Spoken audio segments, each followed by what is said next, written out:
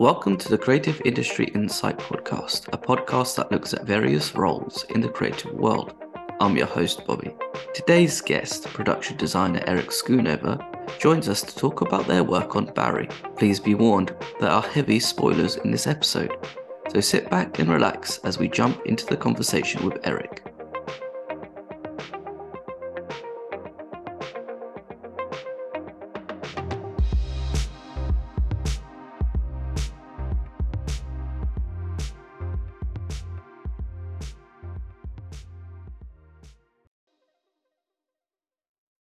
Hi, Eric. Thanks for joining me today. Thank you for having me. I'm excited to have you on to talk about Barry, which is in its fourth and final season, which is a sort of show that has just gotten better and better with each season. I don't know if you agree with me on that, but it's just one of those that's just kind of blown away by the story and the sort of standalone episodes as well, where there are some standout scenes and episodes in each series where you just think, I can't believe that this is happening in a sort of 30-minute comedy episode. And I'm really excited to see where it's going and where it's going to sort of end up. Yeah, I would totally agree. The show has definitely evolved in a lot of different ways. I think in all facets, in all crafts of the show, we've all evolved so much. I just told Bill one of the last days on set that caught him in the stairwell. I was like, we've just not to criticize what we did in season one, but we've all evolved so much. Him as a director and writer and probably actor too, but I was talking more about the behind the scenes and that we've all just really developed our craft so much. And it's just miraculous to see the differences in the way we do things and the end result being, what you see on TV is just really remarkable. And I'm so proud of having had been a part of that show. It was just, I'll probably say it a bunch of times, but really great experience in so many ways. Well, I think you're always going to be proud of something when I don't know, there's so much that goes into it. Because it's funny how, as you said, the show's evolved from that first series of just sort of going from the having Barry go to a acting class and having it quite contained to now seeing these big motorbike chases on the freeway. It's kind of just like you wouldn't have expected the show to sort of go that way, but it feels organic and natural that it has. Yeah, I don't really know if he had a master plan when he got started. I don't think so. Maybe he had a rough idea of kind of what was happening, but yeah, just the tone and the style has changed so much. I don't know that you could really plan for that. I guess you could, but I just know him being a relatively new director, you could just really see him coming into his craft and, me into mine too. And yeah, we all just got better and tighter. And yeah, it was really special. Well, because you've been on the show since pretty much day one, because you started out as art director for season 1 and 2, and then in season 3, the big promotion to production designer. So just so we go back from the start, how did that job come about? And then how, what was the step up like to production designer from art director? Well, yeah, when I even first getting on the show as the art director was a huge step up for me, coming from a mostly commercial background. I got my start as a basically an art assistant in music videos and commercials and things like that. So it was a completely different world from jumping into television. So the production designer I used to work for, Tyler Robinson, he said, "Hey, I just had a meeting with HBO and Bill Hader, and we were on another show called Baskets, a Zach Galifianakis thing, and he said, you want to come along for the ride?" And I was like, "Oh my god!" We were both, I would say, definitely in over our heads walking into season one because we had never really been involved with anything that had like sound stage, like stage space, or the amount of builds we were doing, which wasn't that huge. Looking back, it wasn't that huge for the first season or two, but anything we were building was crazy. And it was like one of the first tasks was recreating a theater, changing it up a bit, but they had shot the pilot, which we weren't involved with, but recreating a theater that was in Los Feliz in LA, designing and building that on one of the stages at Sony. And all of a sudden we were there pulling in through the gates at Sony. And it was just like, it wasn't scary. I knew I could do it, but it wasn't, I just didn't really know all the steps that went into doing something like that. As far as, I didn't even really know the tasks of an art director at that point. So it was a lot of like trial and error. Just if there was a fire burning, I would just do my best to put it out and move on to the next thing.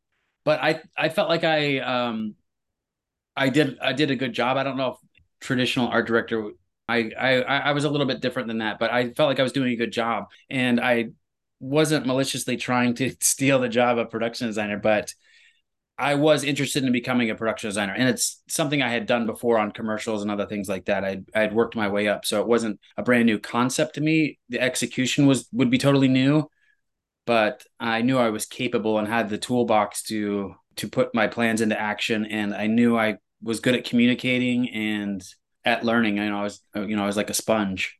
So when I think it was the production designer finally just told me that he didn't want to work in LA anymore. He, like me, he lives up in Portland, Oregon. That's where he calls home.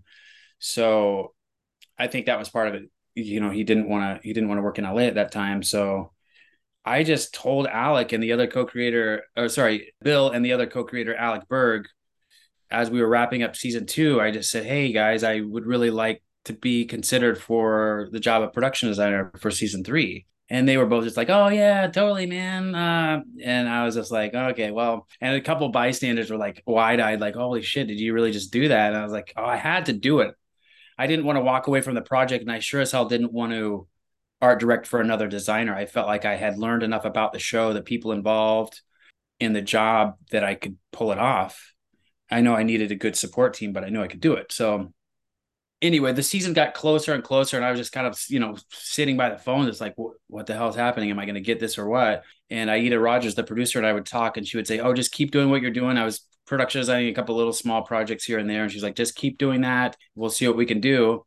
And I talked to Alec Berg's assistant one day, and he's like, "Yeah, Alec approved, gave you the nod of approval." And I was like, "Oh shit. Well, what about Hader? I haven't heard from him, and we're not on necessarily like a call him on the phone randomly basis." So I was like, "Well, how do I find out about what Hader's thinking?" And I was at some crazy party in LA before the Emmys one year, and not to just name drop and shit like that, but it was exciting for me because it was like all the Saturday Night Live people, all these NBC people, Larry David, Ted Danson. And so I don't know. A friend of mine got me into the party. I wasn't even invited, but I was just like, it was already awesome. And then I heard that Fred Armisen was there, and someone I had worked with a lot of years ago on a show called Portlandia. And in my mind, I was like, well, what did he think of me on Portlandia? Did he think I had what it took to design a show, any show, let alone this show for HBO? So in my mind, weeks before that, I was like, I don't know, crazy enough to think that Fred Armisen and Bill Hader were going to be chatting about me. So I was just like, what the fuck is Armisen going to say? Is he gonna get me the job or not? I don't, for whatever reason, I really thought they were going to chat about me, and he had some sway. So I see Fred, I go up, hug him. He said, "Hey, how you doing?" And he said, "Hey, I was talking to Bill Hader about you yesterday." And I was like, "Oh my God." And then I was like, "Well, what did he say?" And he's like, "Oh yeah, he basically just said I was in there for season three, and I just left the party just on top of the world." Like, well, I don't know, like it's such a great day in my memory. But yeah, then it was just getting to work on figuring out who to hire to back me up, and I knew I needed a strong art director, great set decorator, which I used the same one, Rachel Ferrara from season two for season three. So that was definitely helpful to have consistency in that. But I knew I needed to replace myself as art director. So this guy Andrew Leach, who is a production designer now, stepped in and just hit it out of the park and had my back, and we made a great team. And that was kind of how it came to be. There seems to be a lot to take in from there because we'll go back to when you started as the art director. That must have been such a big learning curve going from doing a lot of set building work and understanding what needs to go in to that, because I think some people don't realize like how much time and work in actually designing and making something look good on the stage takes a lot of time, and then also understanding the sort of size of what something needs to look. So if you were in your normal room to you that looks normal, but if you go on a set, that could be like three times the size just because of Yeah. the layout, really. And then, but on top of that, I guess when you're sort of thrown in the deep end, it's like a sink or swim moment, I guess. And if you sort of just say, basically, you take it on and then just see what happens, really. But what I do like as well is like that story of how you got the production designer job, having that sort of thought in your mind, like, oh my gosh, what should they talk to me? What are they going to say? Do I need to slip Frank a 20 just to see if he can put in a good word for me? Yeah. But then I think that's also hearing how people, probably how highly people talked about you in these conversations is also a testament to how you work and how the work that you've done and the sort of hours and time and hard yards that you put in. Yeah, and I think that's something that made my transition better, or it made me kind of setting myself up for success. Not that I'm the most successful by any means, but success with that show is that I didn't give anyone any attitude, and I didn't, I listened to people that knew what they were talking about, even if they were down the food chain, or whatever you want to say. If they had a lower ranking position and they were a carpenter on, a set builder, I would listen to them and learn from them just as I would learn from talking to Bill or a producer. And I just had a great respect for everyone that went into building all these things and doing all these tasks. I didn't necessarily know who did what, and I didn't really know what questions I would need to answer. Like I wouldn't know like what I was really responsible for. But I just let it flow and took it as it came and did research where I needed to and had the right conversations, but just keeping a great rapport with everyone in all different departments really helped me out a lot because it wasn't like, oh, I need to make sure I'm nice to everyone so we can make things happen. But people having respect for you really helps get things done. So that was important to me, and it just kind of worked out, and made a bunch of friends along the way. So yeah, I feel really lucky, but just having a respect for people is a super important thing in anything I'm doing in life. But I take that to work with me as well. Yeah, 100%. I think you could always, there's never, there's that old saying, it's like you always learn something new every day. And I think if you're on a set with some people who've been doing it for like decades, once you start listening to all people are fountains of knowledge or experts in what they're doing. So then there's a lot that could be taken in from that, especially if there's something you don't know. Better to be a fool once than a fool all the time. For sure, absolutely. Not being afraid to ask those questions, like something that seems so simple now.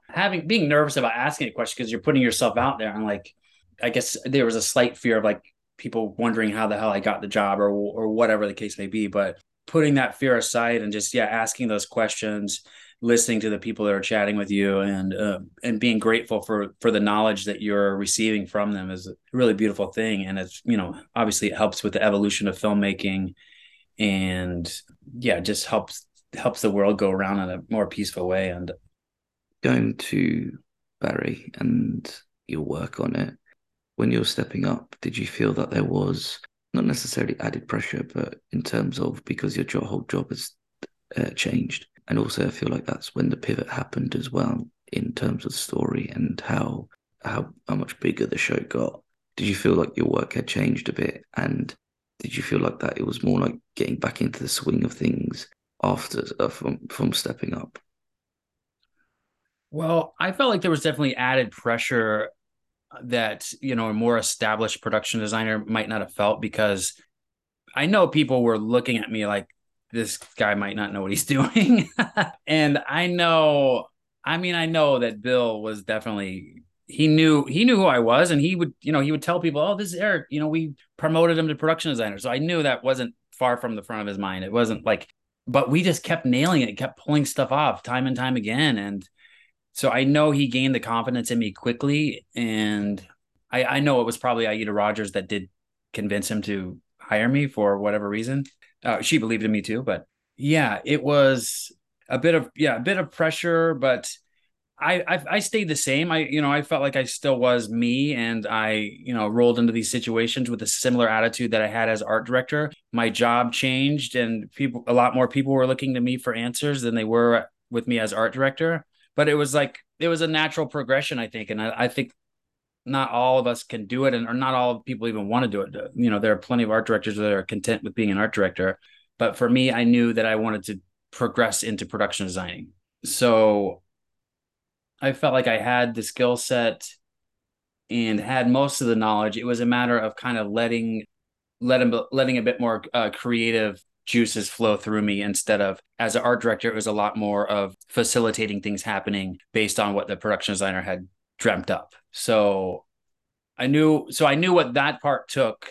So I knew that, probably in the back of my mind too, when I would come up with an idea, or just a regular overall design, I knew how it was more or less going to be executed, and I knew what needed to happen to make that. And I think that's a good quality to have for a designer, to have a little bit sense of reality. It's great to come up with concepts and things like that, but it's also good to be aware of your timeline, the strain you're putting on your crew, both set deck and construction and whoever else you have involved.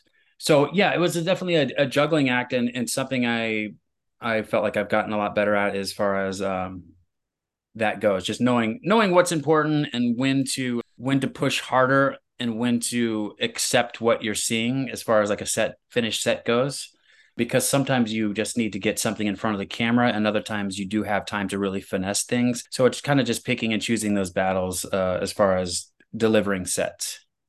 So Yeah. that's something that was a little bit new to me, but it's been working. Once you have those sort of different parameters to work with and going from there, it will become, as you said, it becomes new, but you sort of just take it along and sort of take the baton and go with it.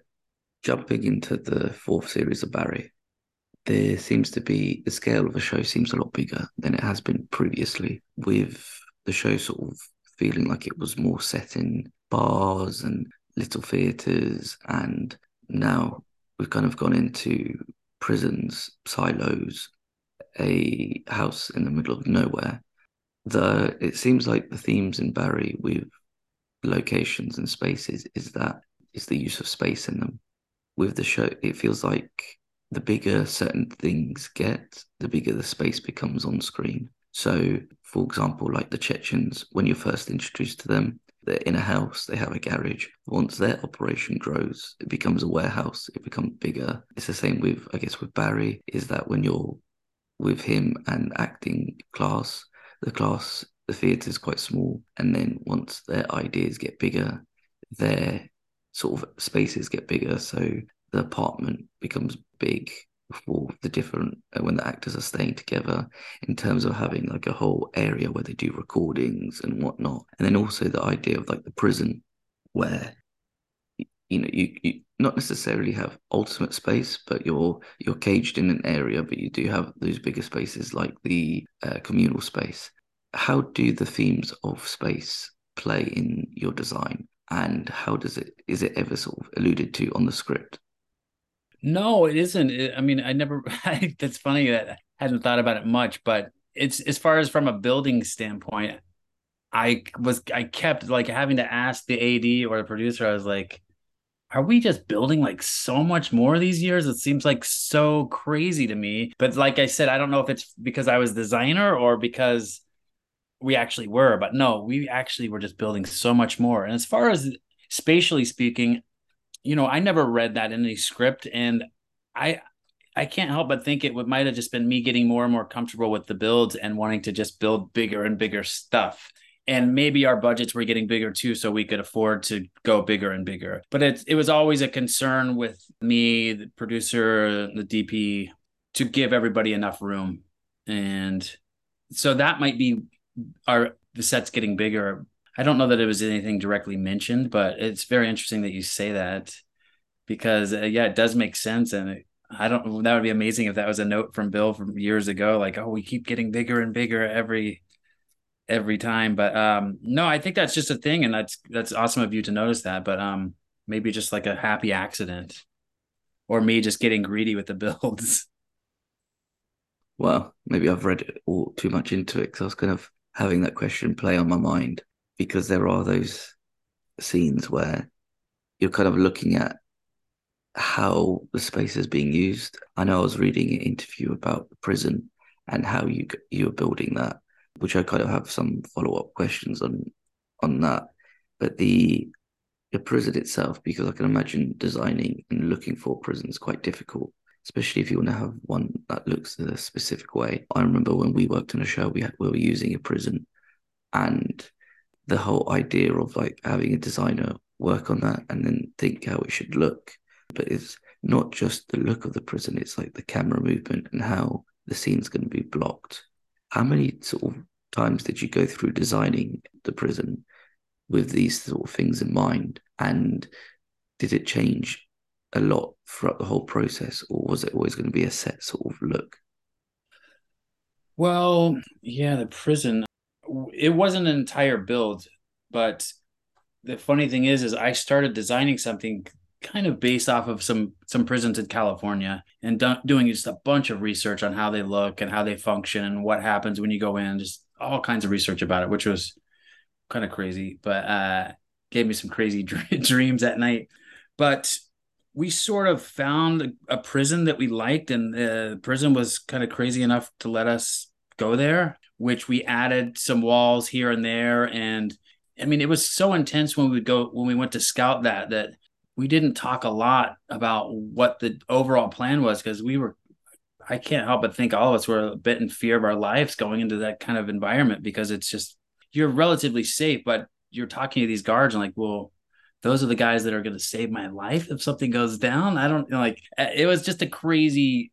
I did all the research, but I'd never been there. So going in and hearing that gate clink behind you and knowing that you're just in there and whatever's bound to happen, we weren't like walking around with like max security inmates, right? Well, kind of, but I never really felt we were actually in harm's way, but just in the back of your mind, it's a little bit unnerving. But as far as the camera work and the shots in those environments, it's a lot of, I mean, not to discredit Carl Hersey, the DP, but Bill just has such an idea of what he wants to do. And that might even change on his car ride to the location or the set. But, we just always try to give him enough space, knowing that he could just pull something out of thin air and we have to make sure it's doable for him. So, the grips and us and camera department, everyone was kind of on their toes and loving and supporting everything we did. It was just like a big family. So no one would ever care if all of a sudden it's like, no, we talked about this specifically. And all of a sudden we're on a dolly once we get there. And we're like, well, okay, well, what do we need to do to, make this thing picture ready?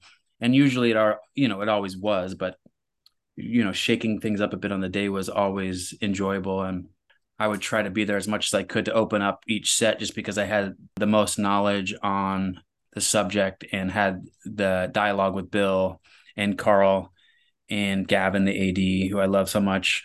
But no, just a crazy process that it was, like I said, it was beautiful to see the evolution of that process from back in season 1 to, the final days of season 4 and shooting in that prison and all the places we went and the growing of our sets. And it just got really, really great. Going when you visit prisons and you hear that clink, yeah, it is the sort of most creepiest thing and scariest thing. And I think because I guess because we've seen so many shows with prisons and the sort of various characters that might be there. Because when I filmed in a prison, it was abandoned, but even though it's abandoned, it still looms over you what is there.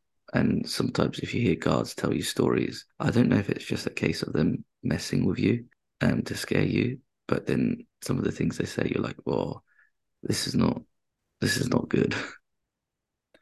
I was concerned about going there for sure. But too many times I'll watch something and it's quite obvious that it's either an abandoned prison that doesn't have modern technology in it or it's a build and it doesn't look close because they get to be so much money unless it's a complete prison show then that has the budget for that. Building something like that is just astronomical because the space is so vast and you could get clever. And we were already thinking about clever ways to make cells in the background look real and just having dummy doors on some functioning. But when you're talking about multiple levels like that, it just gets super complicated.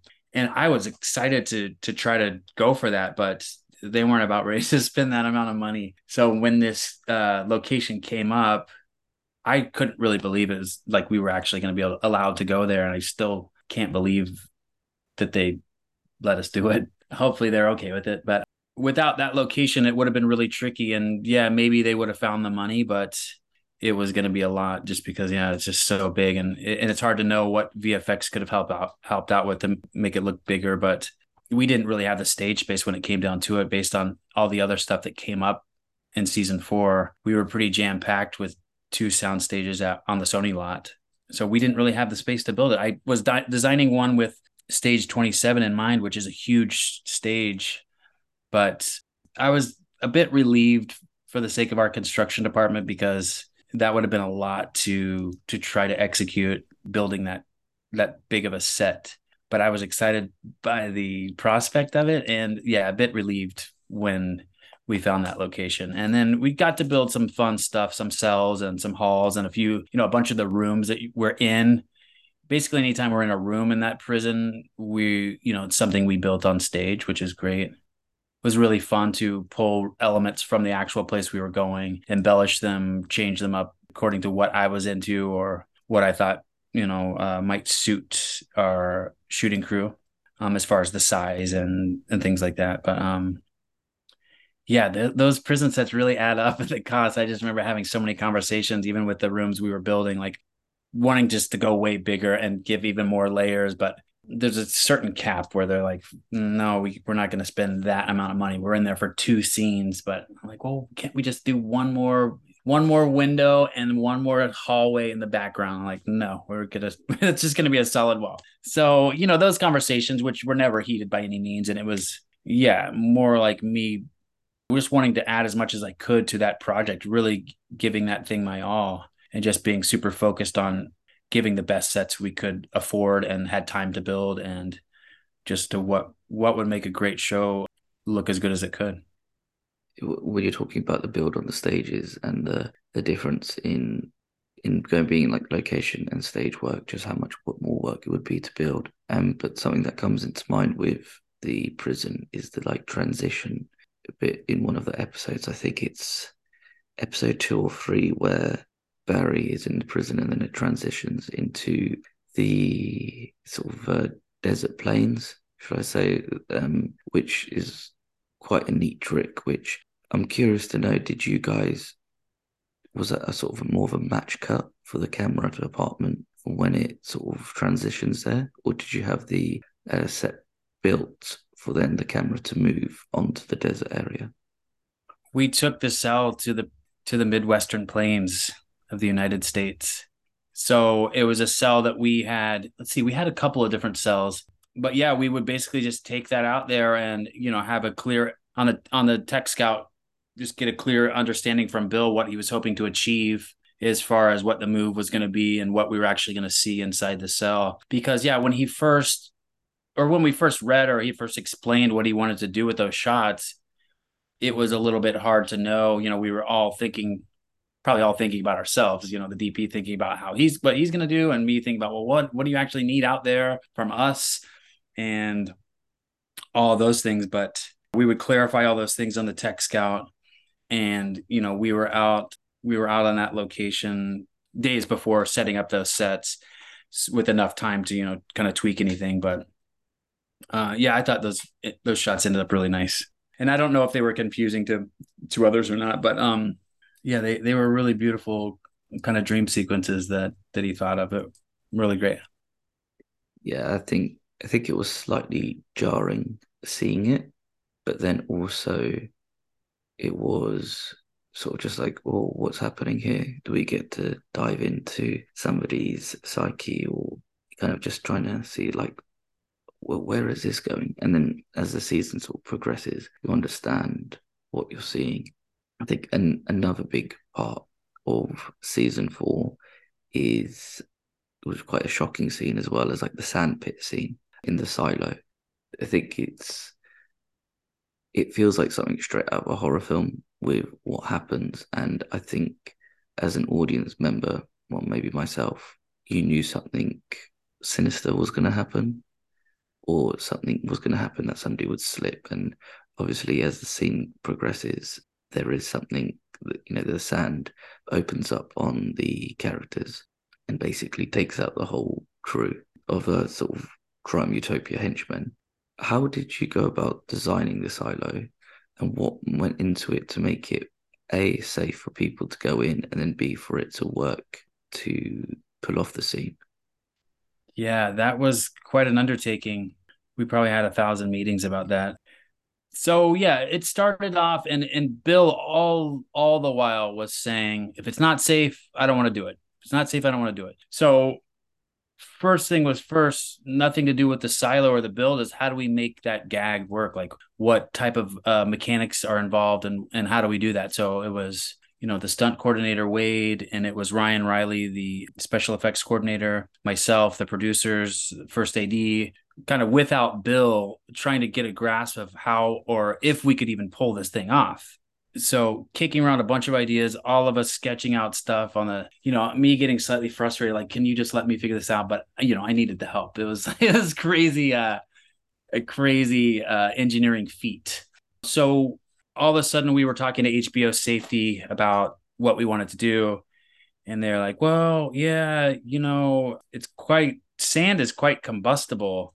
I think it's the celiac or something in the sand, but they were like, so we do run the risk of like basically this thing blowing up. And we were just like, what did they just say? So we kind of reported back to Bill, and then he was like, no, no, no, no. Okay, we're changing the script. We're gonna do this other thing, this other gag. And so we're hearing him out on this. He's trying his best to explain himself, and we are just like, oh man, we don't know about this other thing either, which wouldn't have been nearly as dramatic as this. And then I don't know what led to it, but he was like, okay, the sand silo is back. We're doing the sand silo. Let's figure this thing out. So, a lot of sketches, some scale model tests, and just kind of basically the green light to the special effects department to start putting this thing together, which involved hydraulics and a lot of steel, all just a huge custom build. And yeah, and like I was saying, all of us, us in my department doing like little scale model tests of if the physics behind this idea would actually work, and if it would, how it would look, and then passing that info on to VFX, seeing if they needed to do much work. I don't think they actually needed to end up, doing that much, and that we could always fall back on Laura Hill, the VFX supervisor, who was just so awesome to be around, but and so good at her job. But knowing we could fall back on them, we kind of figured like, oh, worst case, we'll shoot it. If it looks like shit, she'll fix it. We were always like, where's Laura? She'll fix anything. But it just started working. So I remember we were on a director scout, kind of out in the deep valley doing something, and we're like, oh, we're gonna roll over and see, check in on Ryan and the effects team. And we just couldn't fucking, we all got on this platform, and it just worked. The idea worked. It was with a few less people, but we got so excited. And then it came to be my turn a little bit more, as far as, figuring out the actual look of this silo, the overall size, and how it was going to look. I grew up in the Midwest, and so I know what a lot of, I know what silos look like, and I know, the function and the mechanics behind those things. But this was kind of like a hybrid of sorts. So it wasn't exactly like your typical sand silo. And this sand trafficking does exist, and it is a real thing. So I learned a bunch of research on how that all comes about and what happens with that. It just came down to, what the surface needed to be.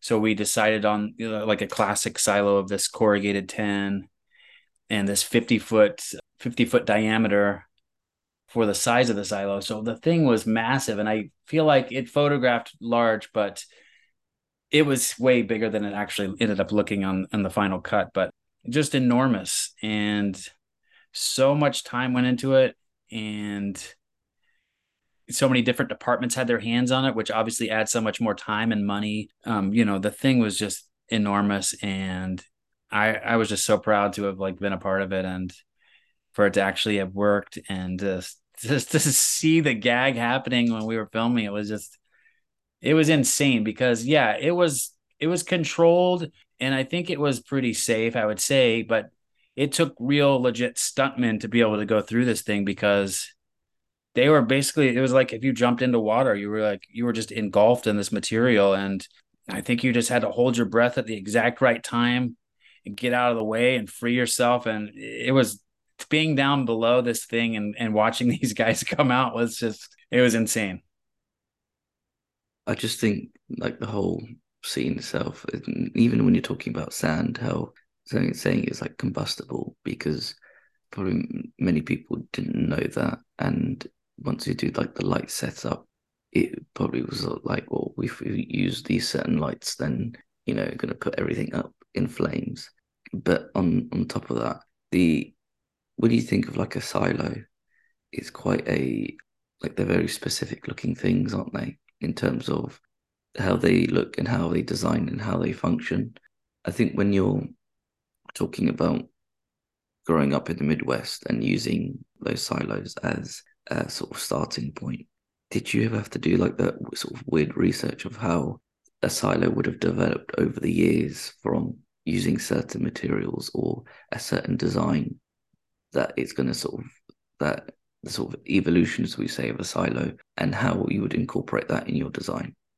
No, not exactly. I kind of just based it off of the sure size that Bill was hoping for, and just kind of pointed my finger to a style of silo that is that large. So it's pretty unique to what the function is of something that big. They're scary. I've been in like much smaller ones, but it's really crazy. It's not uncommon for like Midwestern kids to like play around in those things, but it is really dangerous to even do that. No, not so much the evolution of the silo, but more just like what would make sense, what would be visually stimulating, and what Bill had in his mind, kind of balancing all that stuff together. And yeah, just what I kind of thought would look the best on camera as far as, the ceiling had certain details that weren't necessarily authentic to that type of silo, but just working with the DP and myself and the art director on what we could achieve in the timeline, what we could afford, and what would look the best.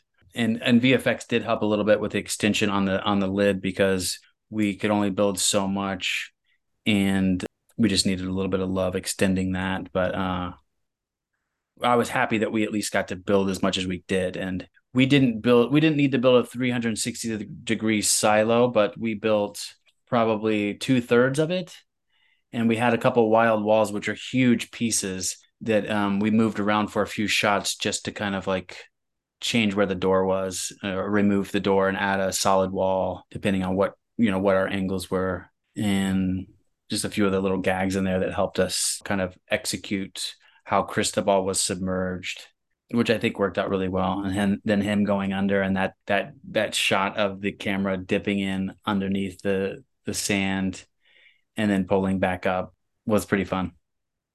I think as well that like just that haunting image of like the sand, the camera goes down into the sand, and then you kind of everything goes dark and muffled and so claustrophobic.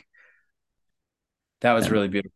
Really happy with the way that little sequence turned out, let alone like, the biggest feat was obviously the bodies dumping through the middle of it. But then when it came down to some other more technical stuff of how we keep Michael Irby safe, Cristobal, how we keep him safe and comfortable when he's kind of being submerged too, and coupling that with that crane shot of the camera dipping into the sand, working with the grip department on how we execute that, and then just even reloading this whole thing to do another take was such a feat in itself. But there were so many different departments just cranking away on this, and making it all happen was really, really a great like display of what we can accomplish as a team when everyone comes together. And everyone was just so excited by the sheer magnitude of this set that people were down to help. It wasn't just like, oh, just another shitty thing that we have to deal with. It was like, no, this is like, they knew it was big. Everyone knew it was big because it was because it was big. But no, I just would go up so often in the catwalk above that stage, which is like 80 feet, I think, and take photos, progress photos. So it's really, really fun to look back at those photos. And yeah, just like, my family asking, how did you do this or how did you do that? It's just awesome. Awesome moment. I think having that when your family starts talking to you about like how do you do this, how do you do that, it's just the magic of filmmaking. We can't give away our secrets. But there's also I want to talk about is the designing of like film sets and the idea of your not your own show, but it's like it feels slightly meta that you're in LA and there's so much that goes on, but then you have to design a film set that's going to look normal to what you would design anywhere else, if that makes sense.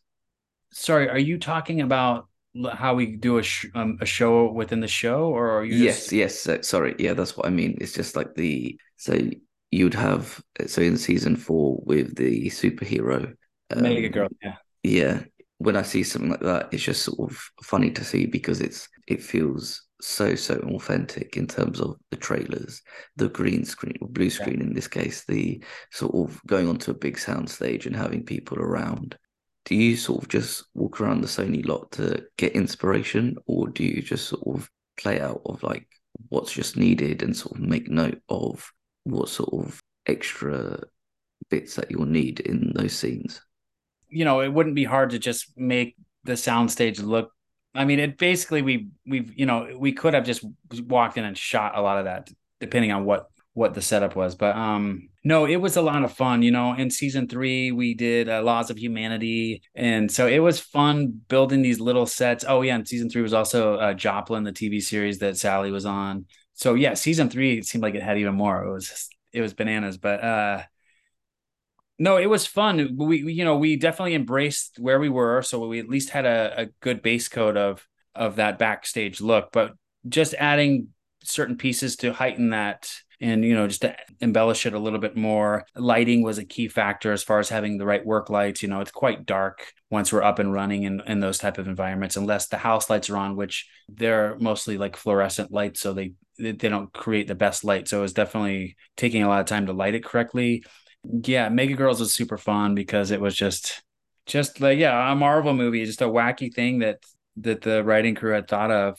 And then it's just funny when you get involved in, yeah, ordering a bunch of huge blue screen rags through the grip department of like all of a sudden I'm telling the grips what to order for basically to make my set happen. And then it was important to add all these tracking marks with on the blue rags, these red X's, which ended up looking great. So these were all in renderings I would do through SketchUp, which is usually how I'd work. So depending on what we were seeing as far as a backstage set, I would always still design it and draw it up as if it were a regular set, even if some of these sets were existed, or knowing that we could use the back of flats to block a key plot point from a future episode, or sets we just didn't really want the viewers to see just yet. So they were all designed in the same way I would design any other set, and they were all presented to Bill. Usually they're in the conference room or in the van when we're out scouting, but more times than not, I would get a chance to just present to him, a few designs at a time in the conference room, kind of just going over references of what I think it should look like and what I've designed it to look like. Him just kind of getting it. That would help give him a sense too of what his shots wanted to be when it came time. So yeah, it was kind of funny designing a soundstage set to be a soundstage set. And yeah, it just involved, moving a bunch of our clutter out of the way, or that Mega Girl set was a really fun one. I used a bunch of foam to create part of that set, which I didn't feel great about doing. I hadn't really worked with foam too much, but it just created these great rocks that I felt like we needed for this kind of Amazon vibe we were kind of going for. And that was definitely a fun one.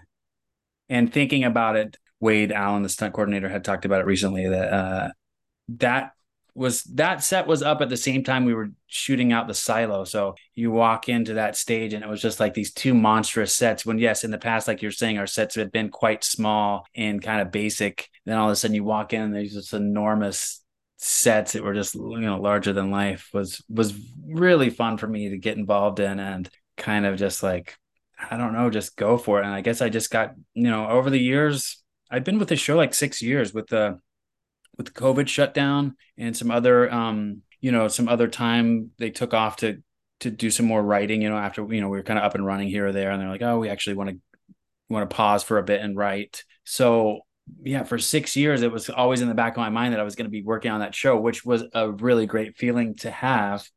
And I already miss it.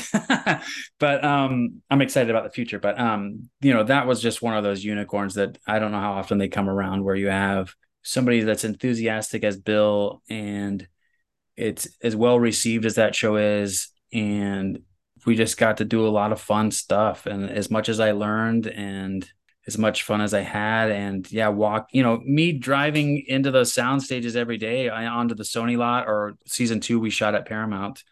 I never lost that rush of just like going into these places and just thinking about all the history and just how lucky I was to be there. And maybe it wasn't luck, I put a lot of hard work into getting myself here, but there's obviously at least some element of luck because there are definitely more skilled people out there than me. But it takes a lot of different skills to come together to do something like this, and I felt like I was a good mix and a great fit for that show, and I was just, yeah, like I said, lucky to be a part of it.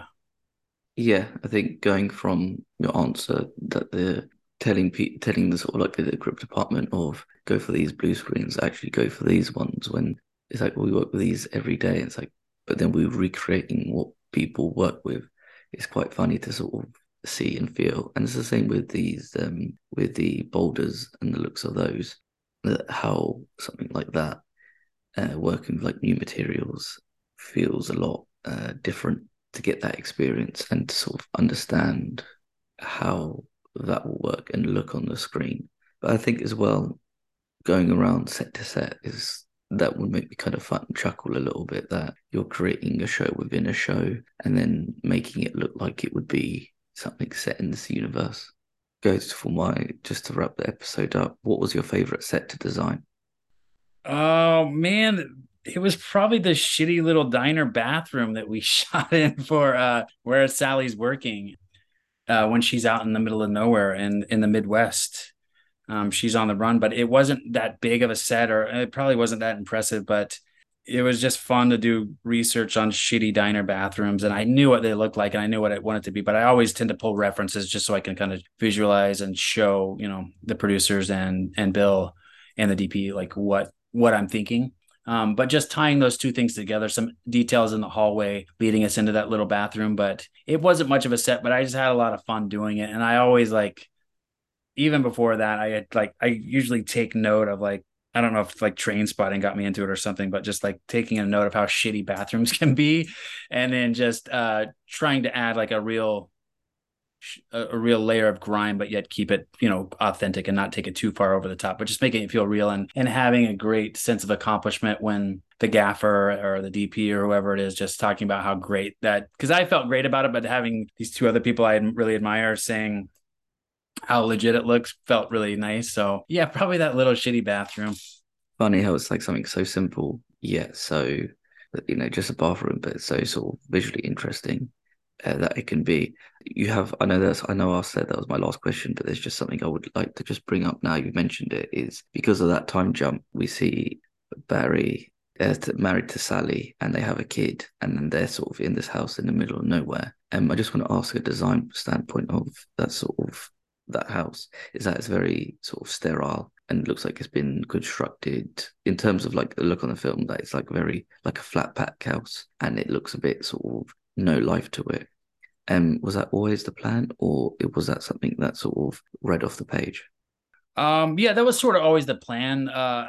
Initially, I wanted to just build that based on a design, but we ended up finding that trailer. So we augmented it severely, but we had a good foundation to build upon. But yeah, the idea was just to keep it sterile, to put nothing else around it, and just make you feel like you're really in the middle of nowhere, like beyond reality. And I feel like we were kind of safely teetering upon that state of whether or not, because we had seen dream sequences out in the similar landscape, helping the viewer along, and hopefully they were wondering if this was even real or not. But unfortunately, yeah, it was actually real and they were there. But yeah, just to keeping it stark and completely desolate, and they were so alone and just kind of fucked, was kind of the idea. It's quite a funny idea that, well, not a funny idea, but the idea that they've sort of thrown everything away to be Yeah, in this sort of landscape. And there's just so much that you can unpack in terms of the camera work and design work of just how dull their life is now. And there's not even like an ounce of excitement anywhere. it's really hitting Sally. I think Barry's character is a little bit, or he's fooling himself, and he's found God, and kind of seems content. And Sally obviously is far from content, but as soon as there's a problem, Barry's ready to get out of there and go handle his business. But we ended up building the interior on stage, so the interior didn't exactly match the exterior. Although we had to finish out the interior on location as well, looking at the front door because we do take a shot of Barry. We track with him going outside the house when someone knocks on the door, which is a little bit of a dream sequence too. And there's still a more, we're only on, what are we on, episode 5? So there's still there's still some other things going on there that will be really interesting for you to see, I'm sure, in the next episode. Yeah, I'm looking forward to seeing that, and I'm glad you didn't spoil anything. I know this will come out. And I probably said too much already. Hopefully Bill's not calling. Anyway, well, thank you so much, Robert. It was a great time. no, thank you so much. And don't you worry, this episode will come out after the whole show airs. So Okay. no spoilers, no calls from Bill Hader, no calls from Alec Berg. So you'll be in the clear. Thank you for your time today, Eric. Really appreciate it. Barry is streaming on HBO Max in America, Sky Atlantic in the UK. Go out and catch up before the season finale. Thank you so much. Thank you. Take care. Bye bye. You too.